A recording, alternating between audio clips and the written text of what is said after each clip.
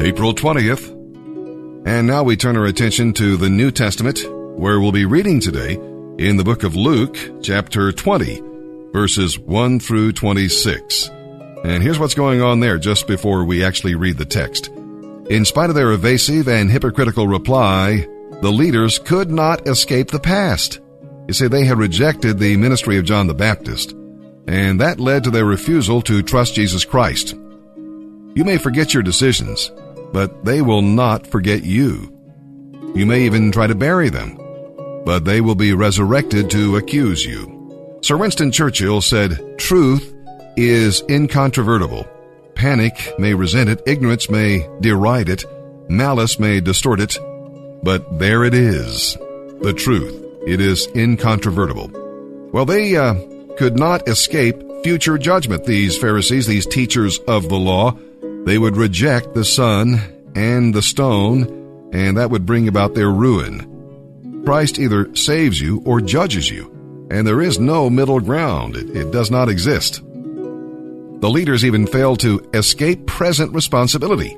See, in asking Jesus trick questions in an effort to try to trap him, they hoped he would say something they could accuse. But his answers only exposed their folly and increased their guilt. They were fighting a losing battle and would not surrender. Very foolish on their part. And with that, we begin today's reading from the New Testament. April 20th, Luke, chapter 20, verses 1 through 26. One day, as Jesus was teaching and preaching the good news in the temple, the leading priests and teachers of religious law and other leaders came up to him. They demanded, "By whose authority did you drive out the merchants from the temple? Who gave you such authority?" "Let me ask you a question first," he replied. "Did John's baptism come from heaven, or was it merely human?" They talked it over among themselves. "If we say it was from heaven, he will ask why we didn't believe him. But if we say it was merely human, the people will stone us because they are convinced he was a prophet." Finally, they replied, "We don't know." And Jesus responded, "Then I won't answer your question either." Now Jesus turned to the people again and told them this story. A man planted a vineyard, leased it out to tenant farmers, and moved to another country to live for several years. At grape-picking time, he sent one of his servants to collect his share of the crop. But the farmers attacked the servant, beat him up, and sent him back empty-handed. So the owner sent another servant, but the same thing happened. He was beaten up and treated shamefully, and he went away empty-handed. A third man was sent, and the same thing happened. He too was wounded and chased away. "What will I do?" the owner asked himself. "I know. I'll send my cherished son. Surely they will respect him." But when the farmers saw the son, they said to each other, "Here comes the heir to this estate. Let's kill him and get the estate for ourselves." So they dragged him out of the vineyard and murdered him. What do you suppose the owner of the vineyard will do to those farmers? Jesus asked. "I'll tell you. He will come and kill them all and lease the vineyard to others." "But God forbid that such a thing should ever happen," his listeners protested. Jesus looked at them and said, "Then what do the scriptures mean? The stone rejected by the builders has now become the cornerstone. All who stumble over that stone will be broken to pieces, and it will crush anyone on whom it falls."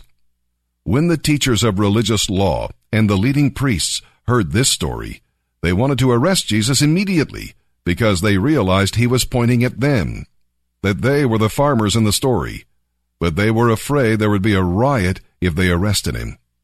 Watching for their opportunity, the leaders sent secret agents pretending to be honest men. They tried to get Jesus to say something that could be reported to the Roman governor, so he would arrest Jesus.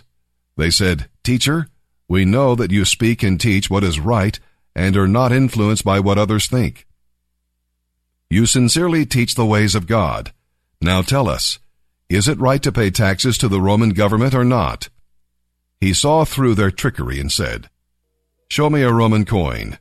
Whose picture and title are stamped on it?" "Caesar's," they replied. "Well then," he said, "give to Caesar what belongs to him, but everything that belongs to God must be given to God. So they failed to trap him in the presence of the people. Instead, they were amazed by his answer, and they were silenced.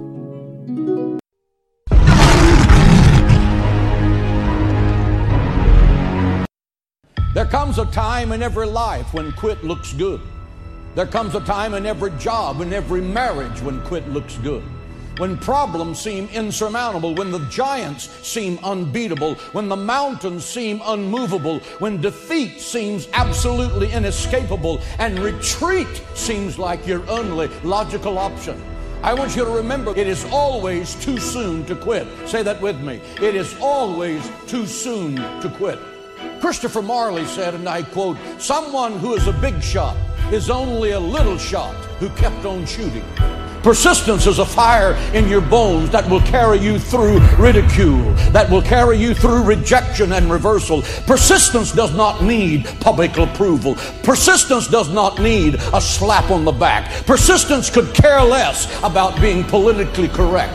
Persistence says, in faith, "Mountain, get out of my way." Persistence says, "Nothing is impossible to those that believe." Persistence says, "If God be for you, who can be against you?" Persistence says, "The victory is ours through Christ the Lord." Persistence says, "Faith is the victory that overcomes the world." Persistence says, "I can do all things through Christ who strengthens me." Persistence looks at 10,000 coming against you from every direction as King David and says, "Though a host should encamp against me, let God arise and let his enemies be scattered." You're looking at the winner here. Hallelujah to the Lamb of God. Give him praise and glory in the house. Quit living life looking in the rearview mirror. Quit looking at the mistakes of yesterday and say, "It prohibits me from being all I can be today." Every page in this book says, press on, endure, fight back, win, for greater is he that is within you than he that's within the world. Fight back. You're a child of God. The royal blood of heaven is flowing in your veins. God does not sponsor flops, and he does not manufacture junk. You are a child of the Most High God. You're going to stand in the winner's circle. You're not going to be the victim. You're going to be the victor, because Christ is Lord over your situation. Only believe all things are possible for you. Never give up. Never, never, never, never, never give up. Stay at it. If you reach the end of your rope, tie a knot in it and hang on. If you get whipped, go home and lick your wounds and come out the next day and fight to win again. This book says nothing is impossible to you. If you believe that one verse will transform your mind and your life. This book says greater is he, meaning the Holy Spirit that is in you, than he that is within the world. This book says if God be for us, who can be against us? This book says I can do all things through Christ who strengthens me. This book says let us not be weary in well-doing, for in due season we shall reap if we faint not. That means press on. That means endure. That means God cannot fail and you're not going to give up. That's not an option for a child of God. This means you are going to be the winner. Listen to this and write it down if you can't remember it. You're never going to outgrow warfare. You simply must learn to fight. I hear people saying to me all the time, "Oh, when is it going to get easier?" When you die. Warfare is a normal New Testament Christian posture. Get used to it.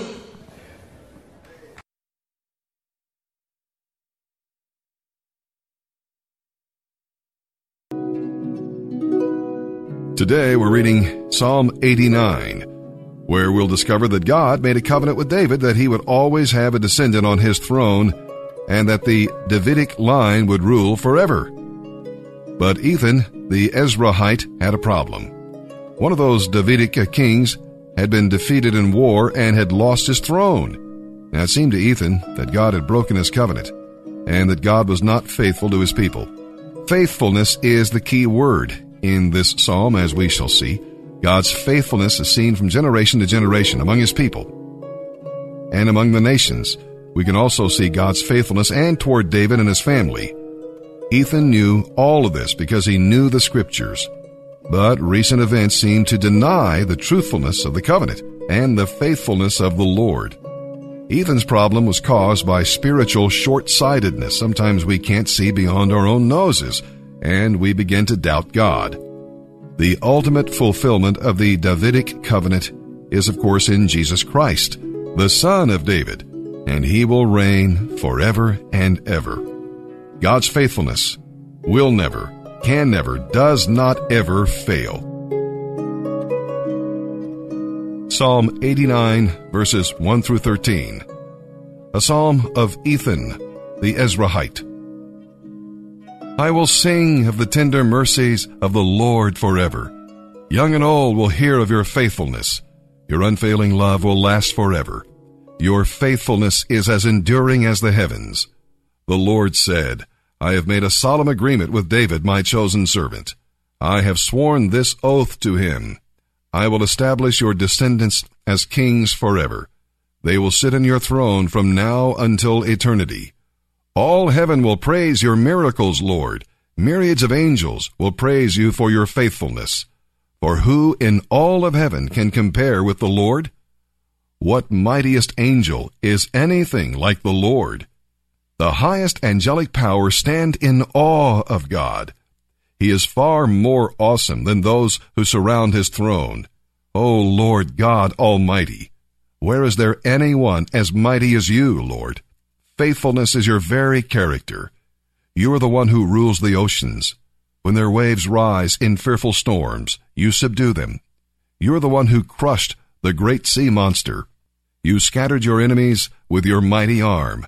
The heavens are yours, and the earth is yours. Everything in the world is yours. You created it all. You created north and south, Mount Tabor and Mount Hermon. Praise your name. Powerful is your arm. Strong is your hand. Your right hand is lifted high in glorious strength. Proverbs chapter 13, verses 15 and 16. A person with good sense is respected. A treacherous person walks a rocky road. Wise people think before they act. Fools don't and even brag about it.